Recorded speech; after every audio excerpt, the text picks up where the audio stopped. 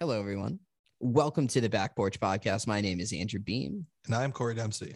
We shifted around a lot. We are in the year 1993 for hip hop. Correct. But what I'm going to need help on is the order of things. All right. So we did part one last week, and we are back to do part two. In part one, we discussed Queen Latifah's UNITY, which was Steve's number 5, my number 4/3. It's unclear. We also discussed Diggable Planets, Where I'm From, as my number 5. We discussed Souls of Mischief, 93 Digital Affinity, as my number 3/number 4. Again, unclear. And we discussed Tupac's Keep Your Head Up as Steve's number 4. And speaking of Steve, Steve is our guest once again, as he always is in these explorations of hip hop. And Steve, how are you? Steve Tyson, by the way. Steve Tyson. He's got a last name. Steve Tyson. Thank you, Andrew Beam. I've been doing well. Glad to be back with you guys. Looking forward to, finishing up this conversation and keeping it rolling with 1993. There's been a lot of great songs we've talked about, and I think we got a lot of even more incredible songs left to go. So I'm really looking forward to it. One would hope that's how these lists work. We're gradually getting better. I don't know how we do all the time, but it's true to us. Have you thought about it? Do you feel like there's ones where I don't know if it got better as it went on?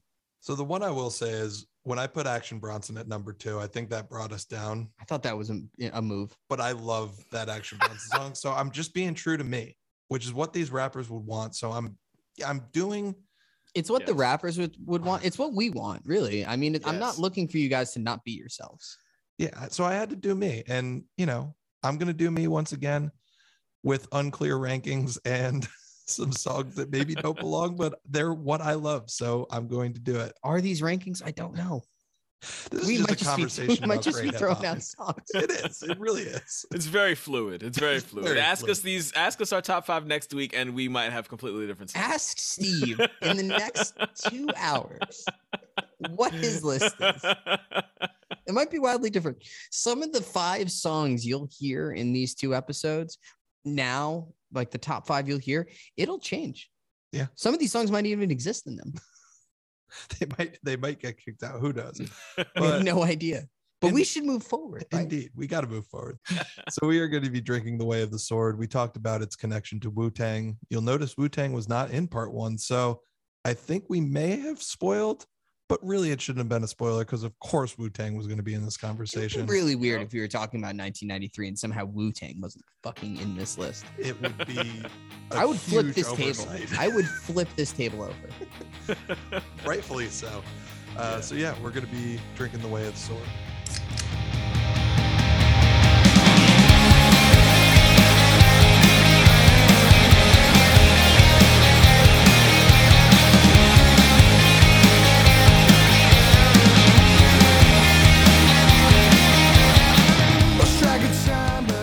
Okay, so as we mentioned, we are in part 2 of our discussion about the year of 1993 in hip hop. Again, I can't remember where the fuck what we last did, but what I do know is that we are at Steve Tyson's number 3. So Steve, what do you have for us? What do you have for number 3 on your top 5 list? So my number 3 song, I think, might be a bit controversial as far as a number 3 placement. Am I going to flip this table? No, it's not that bad. But at the same time, in comparison to my number 2 and my number 1, for me, like Corey mentioned earlier, I think that it's justifiably placed. And being in the top 3 of all these songs from 1993 is the equivalent of being number 1 anyway. So for my number 3, I chose A Tribe Called Quest Award Tour. I don't think that's controversial at all. I don't know why that would be controversial. Because we are the brothers. I learned how to build bikes in my workshop class. So give me the sword and let's not make it the last. Now, this wouldn't be a proper list when talking about 1993 in hip hop if we didn't have some Tribe Called Quest. Now, Steve. Of course not. Why Award Tour off of Midnight Marauders? It's my favorite song on this album. Oh, okay. The beat is just so driving. It just really just lands for me. I absolutely love their flows, just the samples, the switch ups from, as they're rapping, it gets into that vibraphone sample, and you kind of hear that, it's just incredible. I absolutely love the song. I love the album, and we had mentioned De La Soul in our last conversation. So shout out to Trugoy the Dove, who's rapping the hook. So there's a little De La Soul representation as well, which I think is important, considering groups that stay true to themselves, like we mentioned before. So yeah, this song is just an absolute just hit for me. Like anytime I'm driving down the street, like if it comes on it's currently in my driving around town playlist. So anytime it comes on, I crank that thing up. I mean, it's one of the best songs to blast on a beautiful day. I just literally said, speaking of their flows to Corey while we were listening, like Q-Tip has one of my favorite flows of all time. It's so smooth. Oh my God. I'm going to talk about it because go ahead. Spoiler alert, Tribe is on my list too. I'll talk about it with that song. But you might do that. But what about this song? I mean, this is not what I picked. Right. But I poured over it for a very long time trying to decide between this and what I ultimately chose, because everything that Steve said, I mean, this is the hype song on the album and the one that gets you going, and its placement right there at number 2 on the track list, like perfect, because it just brings you into the album and gets you jazzed to listen to the rest of it. Jazzed. Yeah. So, that, and just how much good music came out of the Native Tongues posse.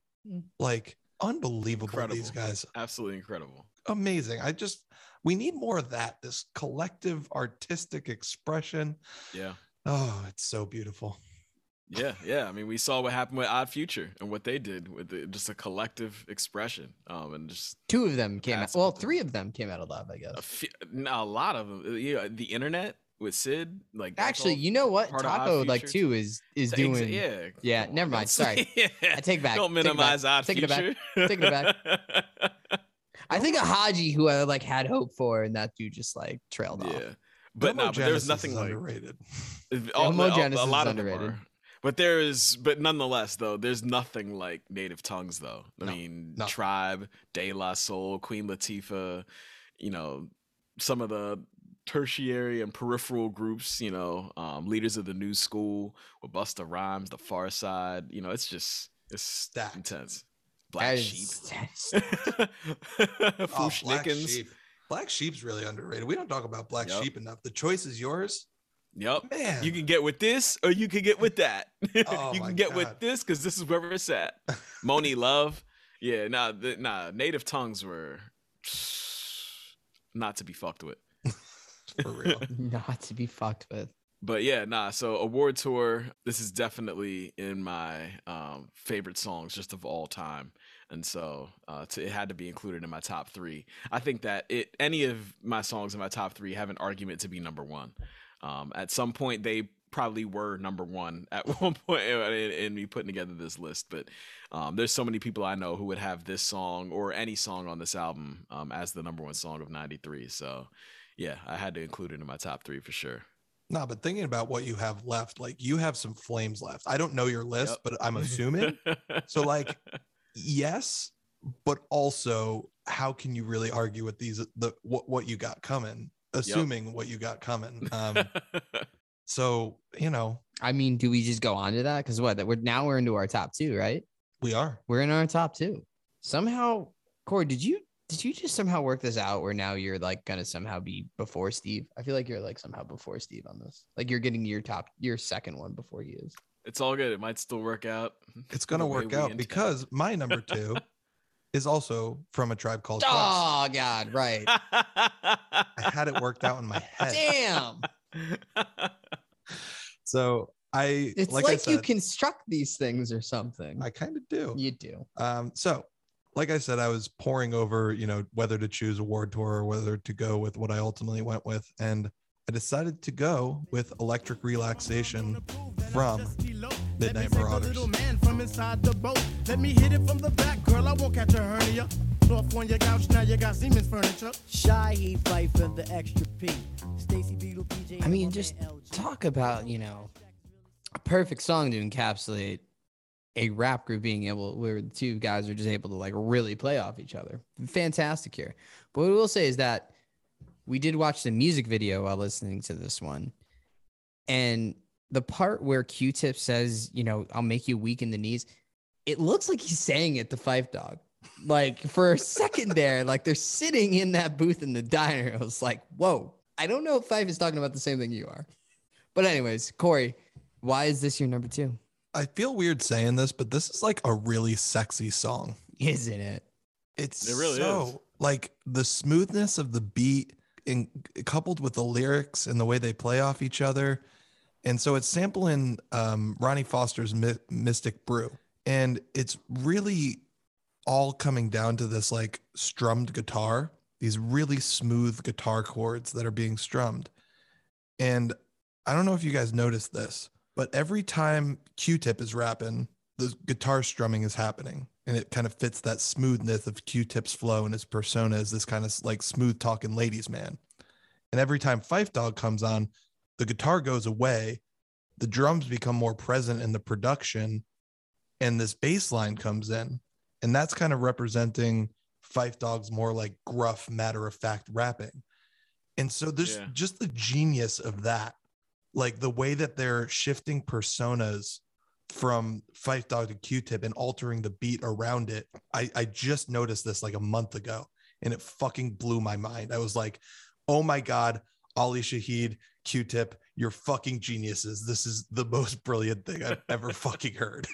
I mean, yeah. I mean, and it makes sense, to be perfectly honest. I mean, you go to this like dirty, walking stand-up bass line, and it's Phife Dawg just being like, let me hit from behind. And it's just like, original here it is. Boy, Rough, yeah, exactly. And like he just comes in and it's such a rough is the word, like to what Q-Tip's doing.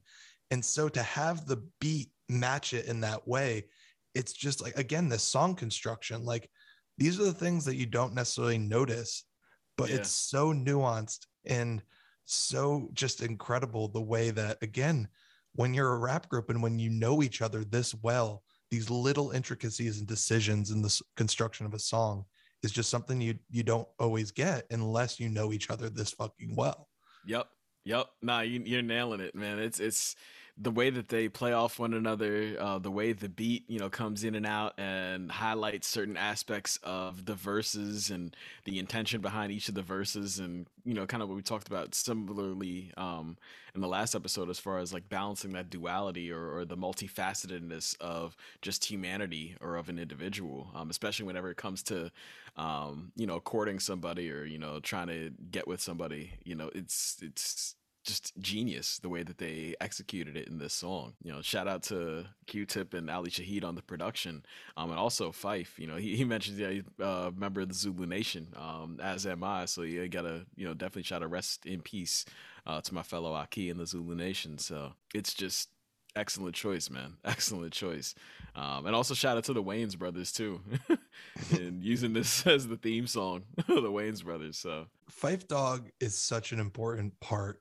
Obviously Q-Tip is kind of this mercurial musical genius with Ali behind, the turntables doing their thing.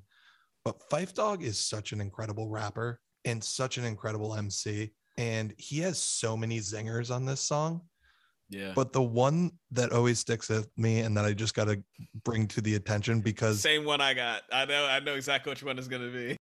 The first time I noticed what he said is one of those moments where I had to immediately rewind and be like, wait, what?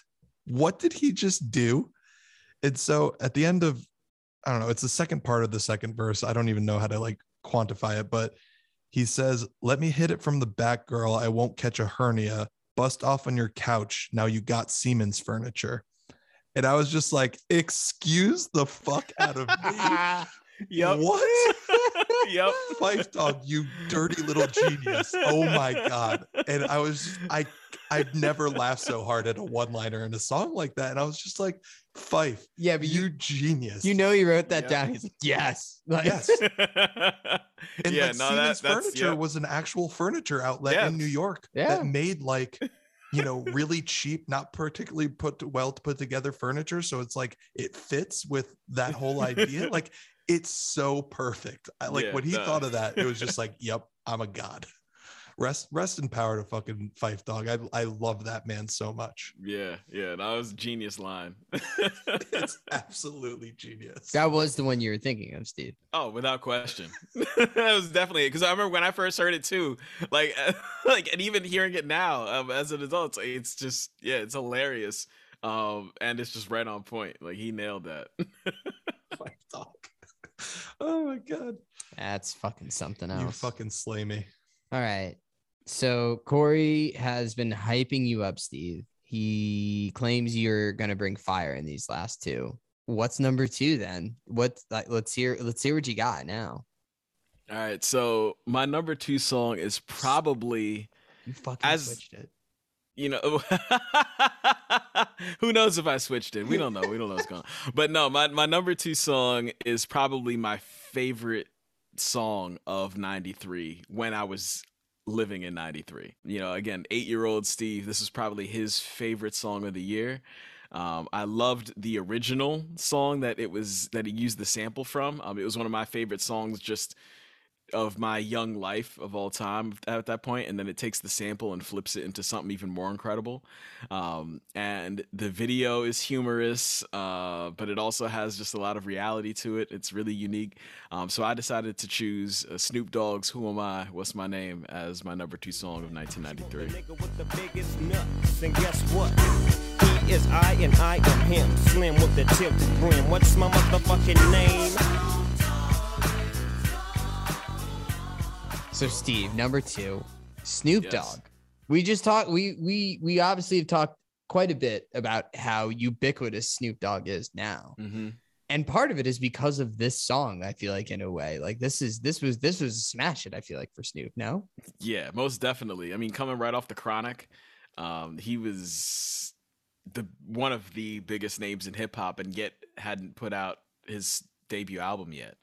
So there was a lot of attention and excitement around, you know, who Snoop was gonna be, and this song really kicked in the door for him as far as, you know, making himself known in a solo way. Because, you know, with the Chronic, that being Dr. Dre's album, it was almost as though Snoop was like a duo with Dr. Dre. And so this, even though this song was produced by Dre, it allowed him to kind of step out and step forward in his own way, where, you know, not only is he able to establish his own name, but then there's so many other folks who are eventually, you know, known as the Dog Pound, who were not only cameoing in this video, like you see Corrupt saying, "What's your name, fool?" But you also just have, you know, the doors that he opened for so many other people like Nate Dogg, and just the list is just extensive. And so, yeah, this song was just really impactful for me as, you know, an 8-year-old, and it's just similarly to Award Tour. This song is also on my driving playlist. You know, when it comes on, it's one that gets cranked up to 30. I mean, it bangs heavily, especially like the mastered version on Tidal and everything. So it really hits. So shout out to Dre on the production. And also the video was really influential. I really enjoyed it. Again, I was watching a lot of Yo MTV Raps, and shout out to Fab Five Freddy. He directed this video, and, you know, the morphing, you know, this was just after Michael Jackson was doing a lot of the morphing with the Black or White video. And obviously Snoop and Fab didn't have the similar budget that Michael Jackson had. I mean, it's Michael Jackson, but, you know, they still were able to pull off some morphing and some, you know, humor in this too. I remember when I was a kid, I used to take my puppy, you know, as a kid, my puppy Frisky, and I'll put a hat on his head too, and like bounces to the music, just like the dogs in the video. Yeah, so I mean, this song was major for me, and it corrects the error that I had as far as what's the first rap song I knew the words to, because I knew the words to this one, you know, a year before I knew the words to Craig Mack's Flavor in Years. So yeah, this is my number two song of 1993. To the samples, you know, with Funkadelic and P-Funk and Parliament, you know, with Atomic Dog and Not Just Knee Deep and Tear the Roof Off the Sucker and P-Funk Wants to Get Funked Up. All those P-Funk hits are sampled in this song, so it was inevitably going to be a banger just with those samples in itself, and they executed it to perfection. Well, I mean, I can't disagree with this at all. I mean, this is like one of the more memorable songs in terms of just like my early like learnings of hip hop and understanding what it was. Like Snoop Dogg is kind of like a big introduction, sort of in a way, like him and Dr. Dre to hip hop for me. Tupac. I think California Love is like one that like just actually sticks out in general to me in terms of like really remembering what hip hop was, but obviously Snoop being in there in this song in general. But Corey, what are your thoughts on this track being in his top five? Leaving off Snoop Dogg was the hardest thing I've ever had to do in my life, which tells you two things: how incredible this song is and how easy my life has been. Yeah, I was gonna say. But alas, here we are. No, I mean, everything Steve said. One thing that I just wanted to add is we've talked about this idea of, rappers coming into the game and kind of announcing themselves with a song. We talked about it with Bone Thugs and Harmony. Yeah. We talked about it with NWA. And I think this is probably the finest example of that. A song, What's My Name? And then, Dr. Dre did the same exact thing 7 years later with Eminem and My Name Is. Like, it's the same song, really. Yep. Like a rapper announcing themselves to the world with a song that's What's My Name, Snoop Dogg. And like, what that conversation in the studio is. Yo, and you know what you need to have? Easy does it. Like, and Dre's a genius in this way. And so he did it with NWA, he did it with Eazy-E, he did it with Snoop Dogg. It's a formula that works, and it works because it's such a banger. And like, when I think about this song, I think this is a larger discussion that we could have. But for me, I think this is the finest example of a G-Funk song. It has all of the elements. I thought that today. Perfect. Yep. No, I thought that today. I think that's a great fucking point to bring up. I was just like, this just hits different than the rest of them. I mean, Nothing But a G Thing is incredible. Like, all these songs are incredible. Warren G, Regulate, like all these G-Funk songs are classics. But I think for me, this one stands above the rest as like the pinnacle of the G-Funk sound. Yeah, I definitely agree. And it's really cool too that Bootsy Collins, being a member of Parliament and Funkadelic, and also having worked with James Brown too, being Snoop's cousin or uncle or something like that, like they're related. So the G-Funk was gonna come through Snoop at some point. So yeah, I agree. I think that this is a shining example of that G-Funk sound, and has an argument of being, the pinnacle of what that sound is. I don't know. Just listening at today, it's just like, this just has all the elements. It does. And not just that, it's in a way that just kind of slaps you in the face harder than the rest of them. It's Dr. Dre's drum production. Like, he's unrivaled when it comes to like. It's the synth for me. The synth is too. Just so heavy. Yeah. I mean, it's how they all come together, and it's just like the perfect beat. Yeah, whether it's this song or Gin and Juice, or Regulate with the whole G-Funk. Like, the G-Funk era really took off. You get Coolio coming out of the whole G-Funk situation. There's, it's a lot. There's a lot there. Well, I feel like we went a little faster than I expected, because we're here at number 1. We are. But I feel like we're gonna be here in a minute. We're gonna be here in a minute. We got some things to talk about. Because I know what's about to happen. And that's mainly because I know both of your lists. I think, again, Steve may have just actually changed it. I don't know. We don't know. Not work. We don't know. This may not work out. So, Steve, before I go to my number 1, I'm going to assume that your number 1 is from Wu-Tang Clan. Correct. All right. As of now. So before we get to the song, I want to take a minute to just talk about Wu-Tang. So what is it about Wu-Tang that's been so enduring? Because they've just been in our lives for so long, and they're not even like still a group, but they are. I think that's exemplified in exactly how you just described them in your last sentence, as far as they aren't really a group, but they are. So they did just tour together, a lot of them. I mean, yeah, because they are a group, but at the same time, you have 8 people who all stand independently as top tier rappers, lyricists, songwriters, producers, and then when they come together, it's almost as though there was something a bit more divine in their connection than a lot of these other groups, where there's a weak link in every group, but with Wu-Tang, every member strength is what shines.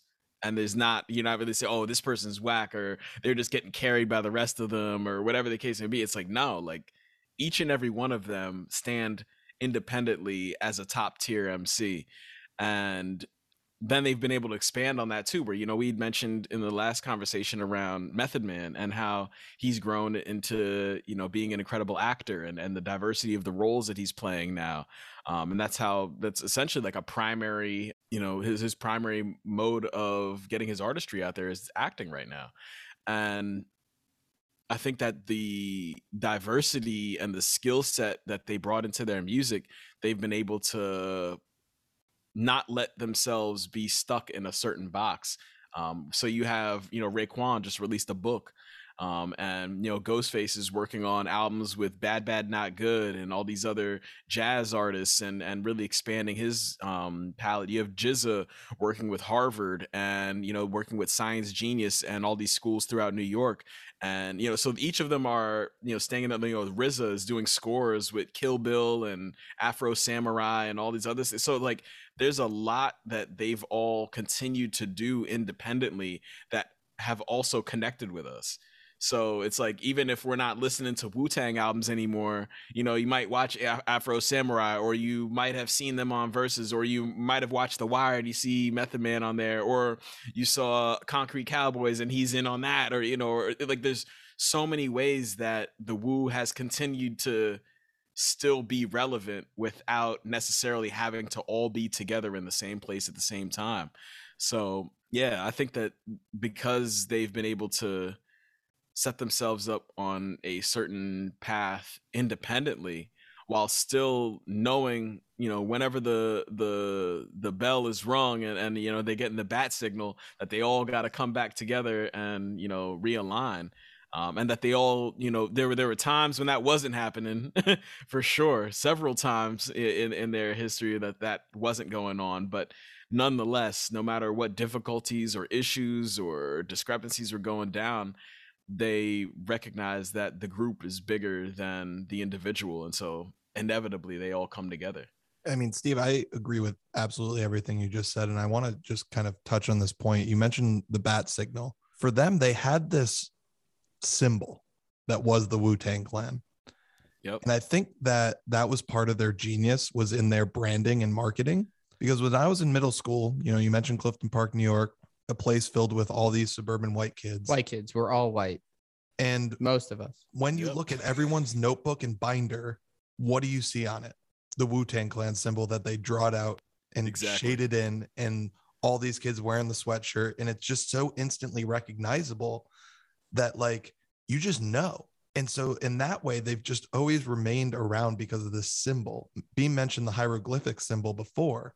Mm-hmm. It's the same thing. Like, that is what represents all of them together. And it's so recognizable and instant that it just sticks in your mind. So they were also geniuses from a business standpoint, in addition to being incredible artists. Most definitely. The symbol, that W, is absolutely iconic. It's almost, if not equitably iconic, as the bat symbol, the bat, the Batman logo. It's that massive and that important. So I thought you were going to say the American flag, but also I think fuck the American flag. Yeah. Replace that shit with the Wu-Tang. Nah, man. Yeah, at least Wu-Tang is for the kids. What the fuck? I was just about to say, because at the end of the day, Wu-Tang is for the children. Yeah. It is why that, like, one of the first records I wanted to play for my son was 36 Chambers. It's why I felt the need. I'm like, you need to understand what good music is. And this is one of them, because Wu-Tang is for the children. Yeah. And Steve, you mentioned this idea of all these artists being utilized in the perfect way that highlights their skills. And so I had this question. I personally think it's an obvious answer, so I'm curious to know if yours is kind of the same. Is there kind of a most important member of the Wu-Tang Clan? I mean, I think that the most important member of the Wu is probably ODB. I think that not only was he, probably the most charismatic, but every single member of the Wu says that he was the heart and soul of it. Whenever they were all in the studio, people might be on their own individual thing, but he came in and brought everybody together and just kind of took the air out of everybody's ego and just brought it back down to the ground and be like, we're all here for this reason, and this is what we're doing it for. And his energy and his passion and his creativity rippled through every other member. And so whenever he was lost and he lost his life, it was just really unfortunate, and it changed Wu forever. The way that they interact and connect now, I think, has been affected because of his passing. And it was, unfortunate in his passing, but I think it also may have affected the group in a positive way, in which that they are more apt to, connect whenever that signal goes up, because they still know the importance of all of them and what the Wu means. So yeah, I think that ODB is probably the most important member of the Wu-Tang Clan. All right, so maybe it's not an obvious answer because you just Ooh. made a very compelling argument, and I think you're actually probably right then. I mean, what I always think about is RZA as the man behind the booth, who is the one who's taking all of their individual talents and putting it into the music. When they talk about the construction of certain songs, Method Man, he's the guy with the hooks. You bring him in, he does the best hooks. You got Raekwon, Inspectah Deck, Ghostface Killer. He knows how to utilize them on certain songs. So he's the one who's always organizing the tracks and really responsible for that in terms of bringing the talents out of everybody.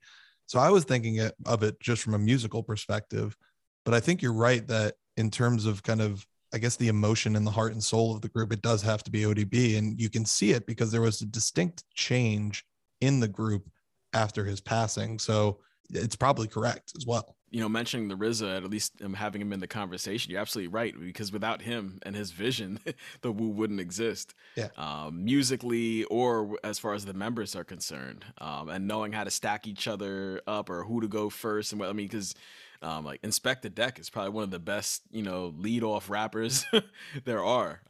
His verses really set the table for every track, and some of the most memorable verses from the Wu. So yeah, RZA for sure is the orchestrator and the puppet master of it all, so to speak. And for that, there's definitely an argument that he's the most important member for sure, because without him, there'd be no Wu. So that goes to a different question then. We discussed sort of who's the most important member. Who would you say is your favorite member? Steve, who's your favorite of the Wu?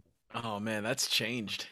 that's something in the last 20 seconds, or just I'm sorry. All right, I got to stop beating that horse. No. So as a kid, my favorite was probably ODB because of his charisma, and also he was the only one that was kind of at that time really getting to expand into other areas. He's, Method Man wasn't featured on Mariah Carey's songs. It was ODB. That's on Mariah Carey's Fantasy.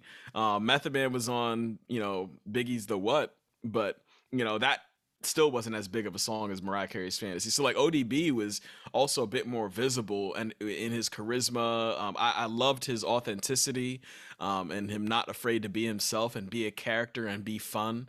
That was something that was really inspiring for me as a kid. But whenever I got into high school and, probably around 2000, 2001, when they dropped the W and they dropped Iron Flag, I think Method Man became my favorite member of the Wu at that point. When I got to college, and by the time I graduated college, the GZA was my favorite member, with the Genius, and a lot of what he was rapping about and talking about was definitely connecting with me at that time. But now, at 37, really looking back and really reflecting on who had the biggest impact as far as the music that I appreciated the most of what they put out in their solo catalog, in addition to what they did with the Wu, is probably Ghostface Killah. Today would be my favorite member of the Wu-Tang Clan. Corey? It's a really difficult question. I know it's a question that I came up with. One of the things that's I don't have an answer for it. One of the things that's so difficult about it is how can you separate them from the whole, right? Yeah. In one sense you can, because so many of them went on to these other careers and did their own music outside of it. When I think about Wu-Tang as a contained thing, and when I think about who do I gravitate towards when I listen to a Wu-Tang record, it's always Inspectah Deck. And while he never had the solo career that all the rest of these guys did, whenever I listen to a Wu-Tang song, it's Inspectah Deck's verses that immediately stand out to me. And then I'm like, wow, he is absolutely incredible. But then I don't know how it didn't happen for him. Really outside of that, he's doing Czarface now, which again, we mentioned before, and I love Czarface, but Inspectah Deck, every time I hear his verses on a track, I'm just like, yo, that man is so smart and so just insightful. And the things that he says, I'm just like, yeah, you're fucking right. Wow. And no other person in the group has that effect on me where I'm like, I respect them all for their like own individual things that they bring, but no one has the ability to make me just pause and be like, fuck. That's a great pick. It's hard. So it's like when you bring them together, when you said bring them together as a whole, like who do I remember sort of the most, or who stands out to me sort of? It's Method Man. I don't know why. His voice and just his flow I've always enjoyed. I saw him live at fucking Northern Lights, and I was like, I wasn't sure how it was going to be.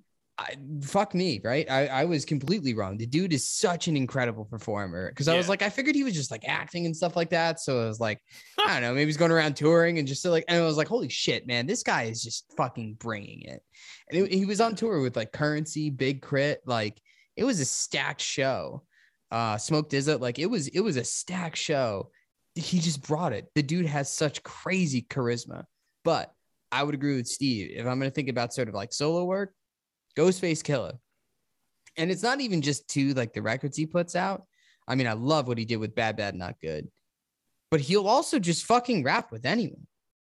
Like the track he did with Rich Brian now. Yeah, but, Rich Brian. When he jumped on that remix, where he's like, I'll fucking do it. Like when he was doing the reaction video with all the other rappers, he'd just be like, yeah, I'd fucking jump on a track with him. And then he jumped on a track with him. Like, yeah. He will work with anyone. He'll collaborate with anyone. I mean, some of the lines that he had on the album he did with Czarface meets Ghostface, they're hilarious. The whole story about him, like the morning, like waking up in the morning, just that dude is definitely probably my favorite from Wu-Tang. Yeah, but he's dope. But shame on you for sleeping on a Method Man live show. Like, yeah, I like one of my old bosses, Kim Osorio. She used to be the executive director or editor in chief of The Source for a while, and so she went on tour with like she's real cool with Meth and Red, and so she was like on a few of their tour stops together, and she was like, the way they are on stage is exactly the way they were off stage back then. Like, you know, they would be having food fights and all types of stuff, like, you know, backstage or on the tour bus and just wilding out crazy. Like, it was never an act. It was never an act. What the energy they brought on stage was just coming straight from off the tour bus right on the stage and then back on the bus and then keeping it moving. You could still tell that with Redman. I mean, probably the most telling was his MTV Cribs. Like, that was one of the most iconic MTV Cribs episode of all time. While we're on the topic of Redman and Method Man and acting, how good is How High? Oh man, that was my favorite movie of 2001. I didn't even smoke weed then, and it was my favorite movie. Like, it's so good, it's so funny. Steve, before we get to our number one, I have one more question that I want to ask, and it's maybe a difficult one, but you know, outside of Wu-Tang Clan, what's your favorite album from a kind of a Wu-Tang affiliated artist? Yeah, I would probably have to say, like, my knee-jerk reaction, because if I sit on it too long, I'll end up debating myself. But my knee-jerk reaction is Ghostface Killah's Supreme Clientele. I bought that album in Paris, France, during an exchange trip, actually with Shen. I did an exchange trip with our high school, and yeah, it was incredible. That album shifted my perspective on Ghostface as an artist, but also it shifted my perspective just about the Wu. Like, it made me go back and re-listen to older Wu albums and just really re-immerse me back into the Wu. You know, the W had done that, but I think that they might have even come out around the same time, like, or if not the same year or two. Like, they weren't too far apart when Supreme Clientele and the W came out. So, but once I got Supreme Clientele, it was a wrap.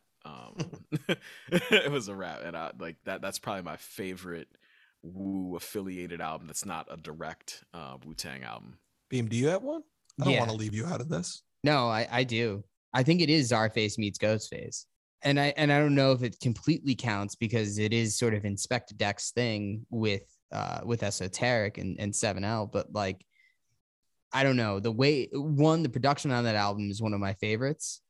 And then two, just like Ghostface on that, it's just a perfect pairing with sort of the theme they have going on and just sort of in what they put out in that album. That has to be one of my favorites. It's just a phenomenal album. Agreed.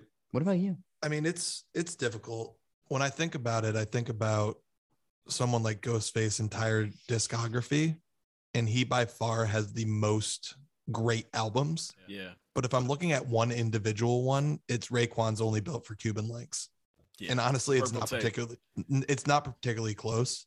Like, that album is a fucking masterpiece. Ghostface has 11 to 15 great records, but not an individual one touches Only Built for Cuban Links for me. I think that song, like that album front to back, is incredible. I think Heaven and Hell is the single greatest song that a Wu-Tang affiliated member has come out with.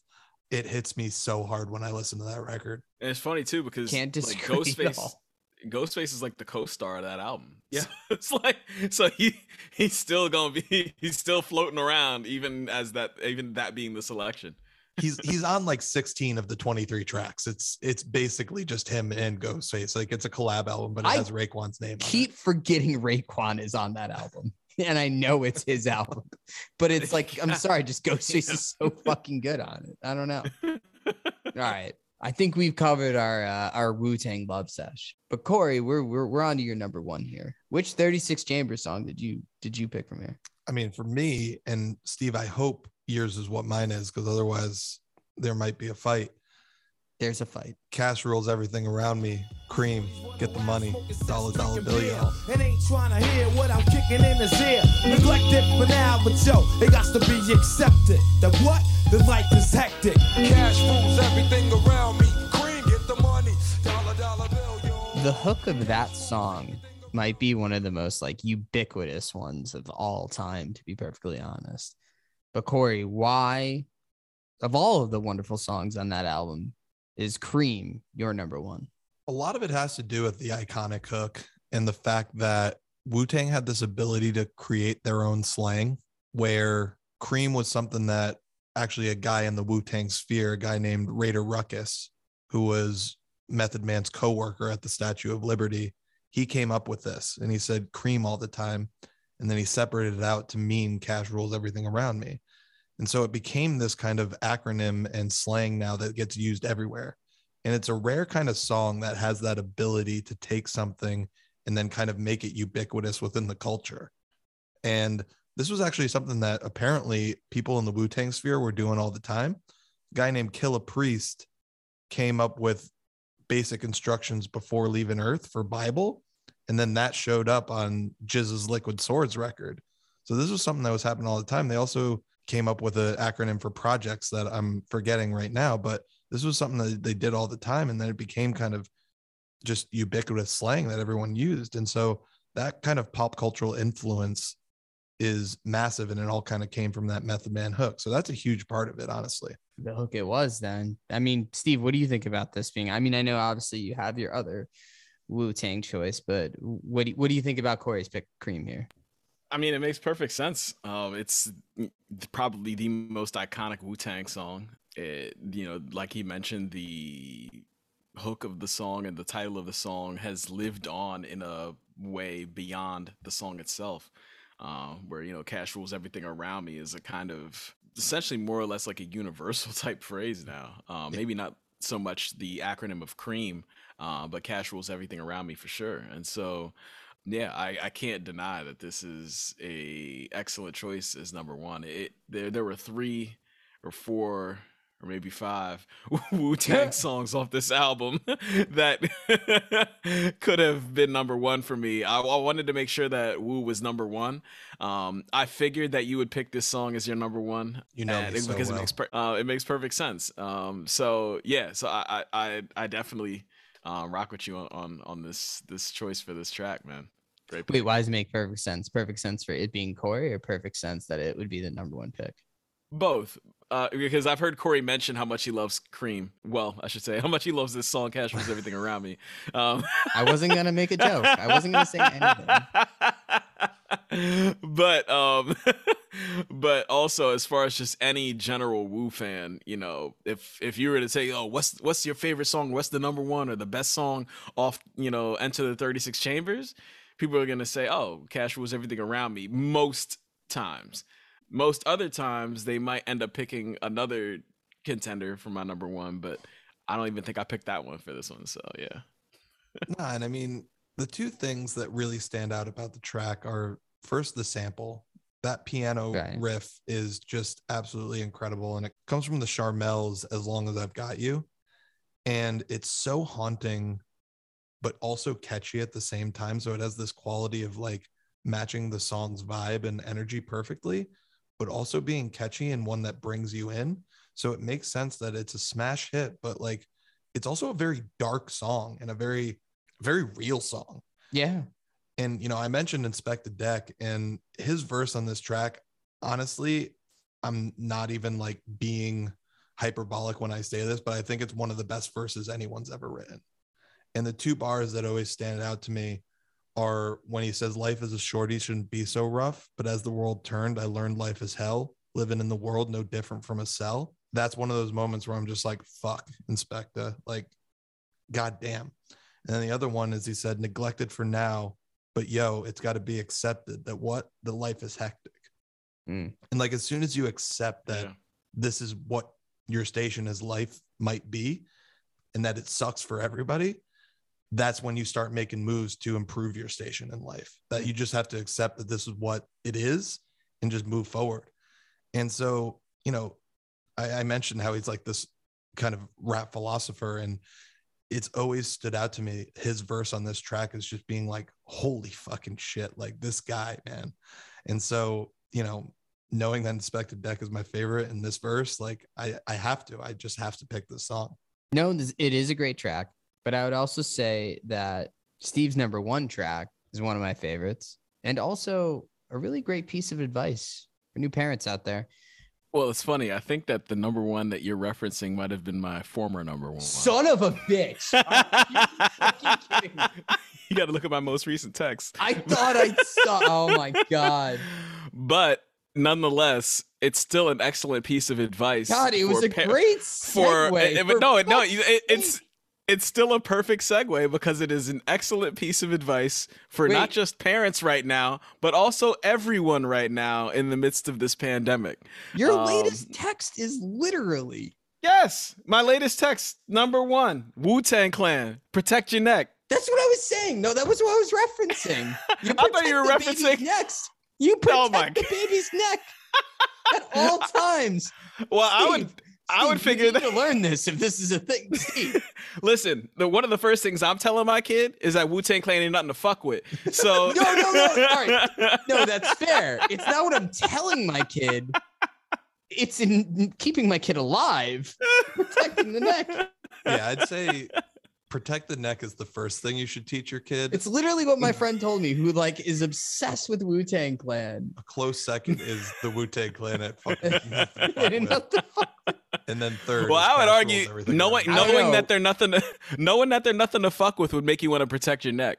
So There's that, but also too, I every now and again I do tell my kid to bring the motherfucking ruckus. But now, Steve, you got to poop? Bring the motherfucking ruckus. Bring the motherfucking ruckus. all right. Anyway, I'm sorry, lost in all of this maybe somewhere. Steve, your number one's what again? Yeah, so my number one song representing the Wu-Tang Clan is Protect Your Neck, their debut single. It makes me realize Wu-Tang gives a lot of good advice, guys. You best protect your neck.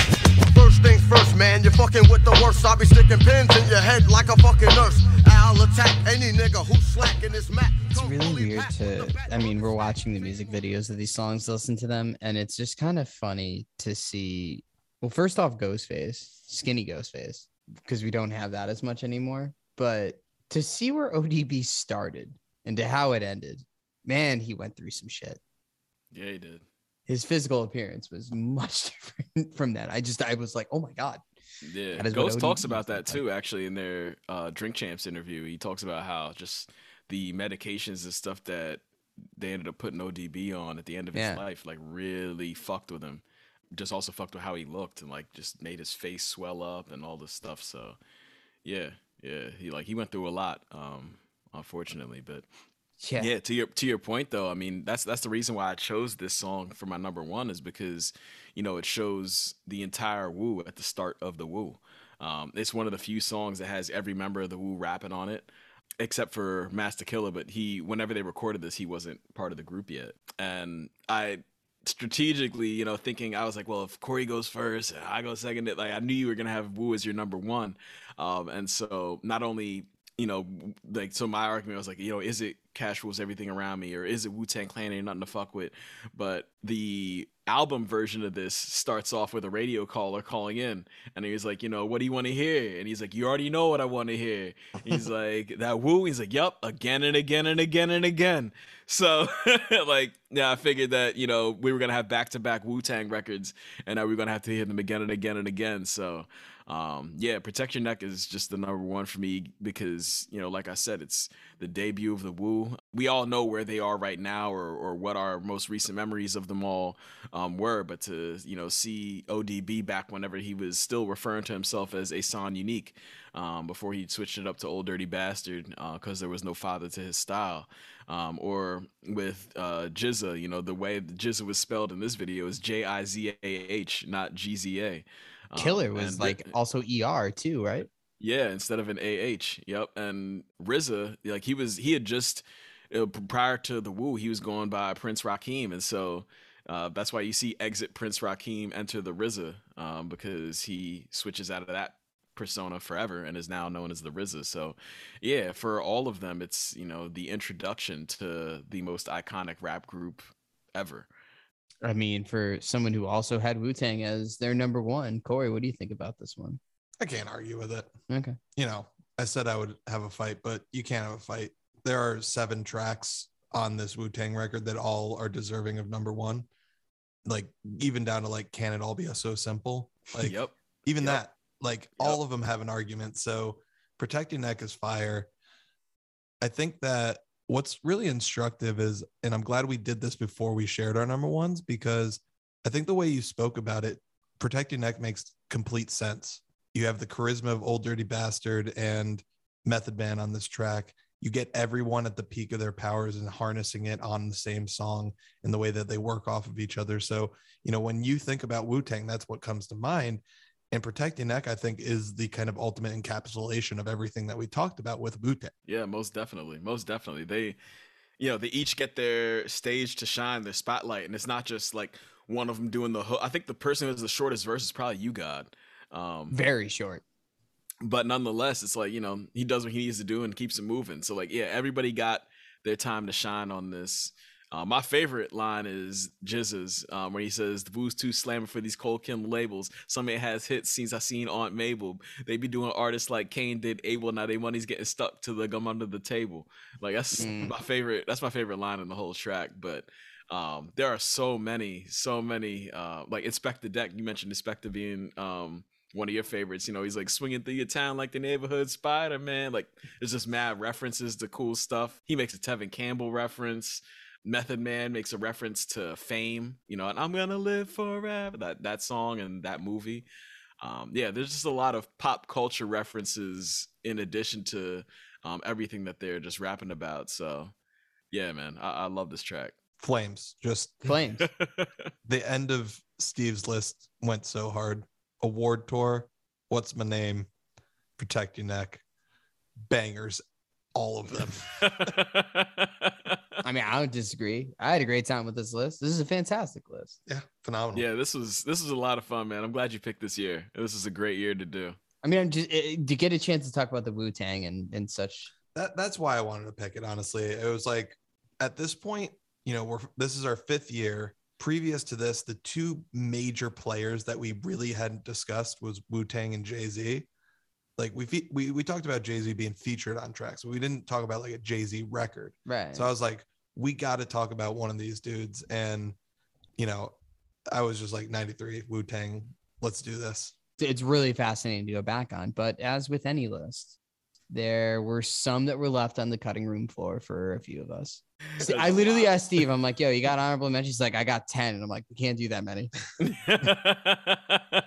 We don't have time for 10. We can't be doing 10. Steve, you got 3. What are your what were the 3 immediate ones left on the cutting room floor? I know there's so many, but well, 2 that get crossed off my list because we already mentioned them is Diggable Planets, Cool Like That, and Souls of Mischief 93 to Infinity. So those can stand aside, but I would think that Notorious B.I.G. Or Biggie, his Party and Bullshit, that's an honorable mention. It's the debut of Notorious B.I.G., produced by Easy Mo B. Like I mentioned in our last episode, Easy Mo B is coming off of working with Miles Davis, and he's now helping to craft the sound for Biggie. He's just doing incredible work, and Party and Bullshit is. I love Biggie's flow. I love the production. It's one of the more upbeat and just timeless Biggie tracks that often goes under the radar. So Party and Bullshit would be on my honorable mention list. Another honorable mention, I'll save a couple of these. I think you're going to probably mention a couple too. Let's see. Another one that would be Guru off the Jazzmatazz album. His song Slicker Than Most with Gary Barnacle, or his song Le Bien Le Mal with MC Solar.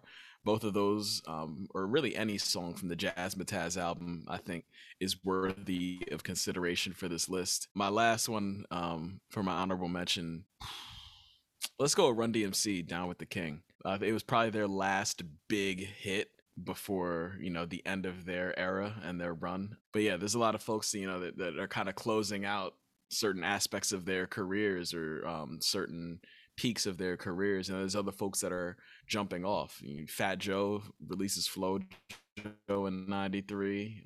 So yeah, there's a lot of songs that are in my honorable mention, but yeah, those are just some of the ones that I think stood out to me the most. Corey, what about you? The biggest one was Black Moon, Who Got the Props. This was really going to be my only opportunity, I think, to talk about Black Moon, who I think is an incredibly underrated group, and some that I love very much. And this was their peak, their best album. So I really wanted to have the opportunity to talk to him, but there was just talk about him, but there was no kind of spot in my top 5. So Black Moon, Who Got the Props was a huge one. And then I got to just give a shout out, Naughty by Nature, Hip Hop Hooray. What a great celebration of hip hop and everything it brings, and just such a joyous song. It's not top 5 worthy, but it deserves a shout out because it's just phenomenal. And in an upcoming year, Naughty by Nature will be making an appearance, because one of their songs is just one of my all-time favorites, and there's no way I'm leaving it out. That's awesome. One thing I also got to shout out, because he's just my favorite MC of all time, KRS-One, Sound of the Police.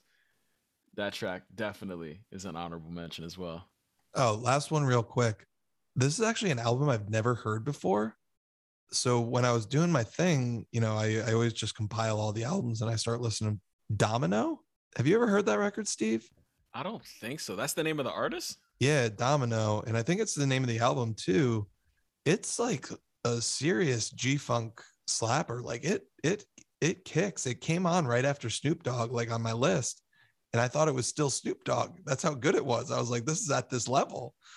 So just shout out to Domino. I'd never heard that record, and it was awesome. So good. Well, we all got some shit to listen to afterwards now. At least Steve and I, apparently not Corey. Corey found these guys.